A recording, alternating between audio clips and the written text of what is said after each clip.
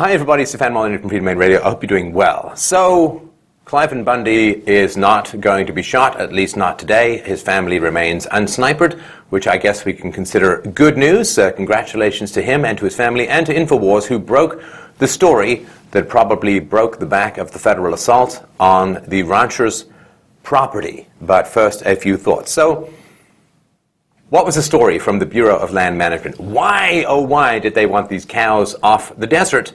Well, because it was all about the tortoises. You see, the federal government cares so much about the tortoise. In fact, they care so much about the tortoise that over the past several decades, they have literally detonated hundreds of nuclear bombs in Nevada. Now, it's okay. You may be concerned about the tortoises, but remember, it's true that they have faced hundreds of nuclear bombs detonating in their habitat, but it's okay, you see, because they have shells. And as far as I understand it, I'm no biologist, neither am I a militarist, but if you have a tortoise shell, you can't possibly get vaporized. So I'm sure that they're completely fine. So I think that's important. It's also important to understand, for those who don't know why Americans want guns, or at least patriotic Americans want guns, this would be an example of why Americans want guns. The Bureau of Land Management did not want an obvious mob-style execution of a recalcitrant farmer spattered all over the internet. Lord knows you're not going to find much truth in the mainstream media, but places like this, places like InfoWars, places like Drudge.com, Drudge Report, are definitely giving you the information that you need to make an informed decision about the mafia-style takedown that was happening out there in the Nevada desert.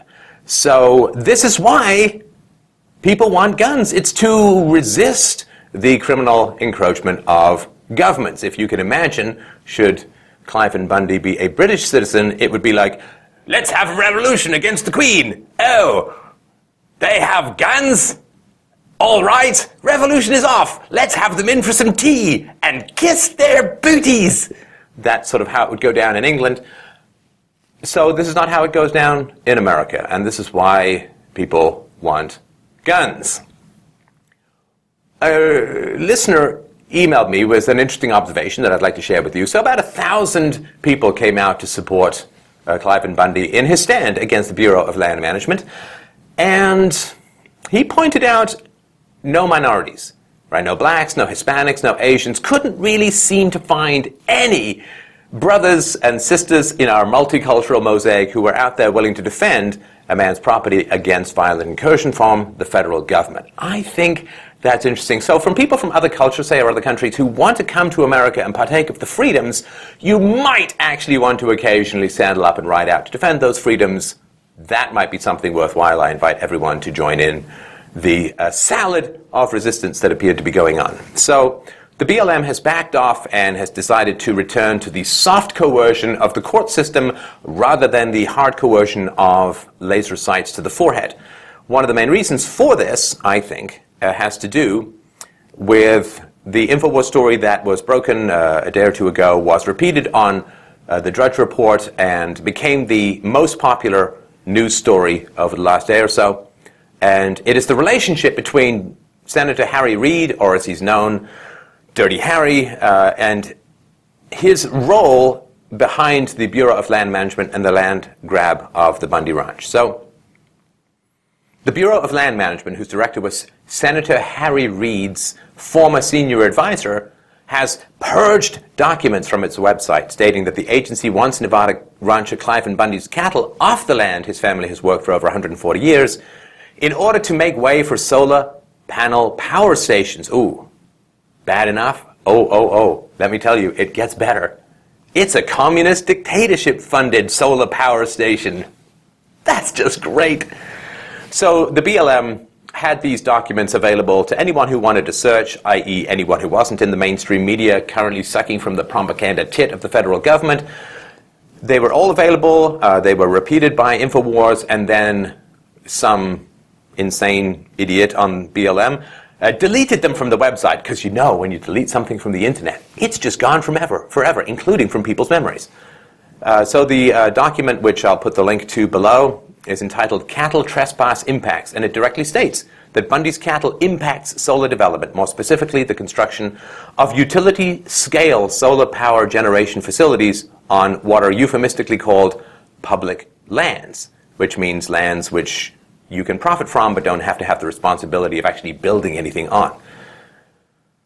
Another BLM report entitled Regional Mitigation Strategy for the Dry Lake Solar Energy Zone reveals that Bundy's land in question is within the Dry Lake Solar Energy Zone and surrounding area, which is part of a broad U.S. Department of Energy program for solar energy development in 6 southwestern states on land managed by BLM. So back in 2012, the New American reported that Harry Reid's son, Rory Reid, was the chief representative for a Chinese energy firm planning to build a $5 billion solar plant on public land in Lachlan, Nevada. Well, Rory Reid, who is a lawyer in Las Vegas, is the son of Harry Reid, who used to be the chairman of the Nevada Gaming Commission.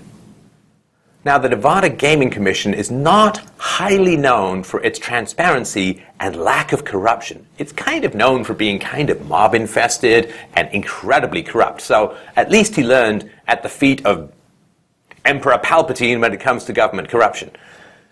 According to journalist Marcus Stern with Reuters, he reported that Senator Reid was also heavily involved in the deal as well. Reid and his eldest son Rory are both involved in an effort by a Chinese energy giant, ENN Energy Group, to build a $5 billion solar farm and panel manufacturing plant in the southern Nevada desert. Reid has been one of the project's most prominent advocates, helping recruit the company during a 2011 trip to China and applying his political muscle on behalf of the project in Nevada. His son, a lawyer with a prominent Las Vegas firm that is representing ENN, helped it locate a 9,000-acre desert site that it is buying well below appraised market value from Clark County, where Rory Reid formerly chaired the county commission. Oh, the gruesome, evil webs of nastiness that is inbred government corruption. It's like a gene pool from northern Tennessee. And of course, people in the mainstream media have completely ignored this. It's wonderful that we have resources like InfoWars and the Drudge Reports to get the information to us that we need to recognize just how little they care about tortoises and how much they love the Benjamins. Follow the money, cui bono, is a good way to start to understand these things. So they did accuse the cattle of trespassing, and that is true. Cattle have almost no respect for property rights. They also have terrible table managers. I mean, if you see half a cow herd sit down with Ann Landers, she turns pale. They eat with their hooves, they fart at the table, absolutely wretched. So it's great that they're being charged with trespassing and punished therein. Reid is accused, writes journalist Dana Loach, Reid is accused of using the new BLM chief as a puppet to control Nevada land, already 84% of which is owned by the federal government, and pay back special interests. BLM has proven that they're a situational concern for the desert tortoise. That they have a situational concern for the desert tortoise, as they've had no problem waiving their rules concerning wind and solar power development. Clearly, these developments have vastly affected a tortoise habitat more than a century-old quasi-homesteading grazing area. If only Cliven Bundy, she writes, were a big Reid donator. So there you have it, folks. The standoff is at an end because they're armed, they are resolute, and because the giant tentacle evils of the money, life, and soul-sucking federal government have been exposed for all to see, and so they have to retreat back into their lair and plot a softer takeover using the gentle fascism of the U.S. court system. So I hope this is helpful. This is Stefan Molyneux from Free Domain Radio. Thank you so much for watching.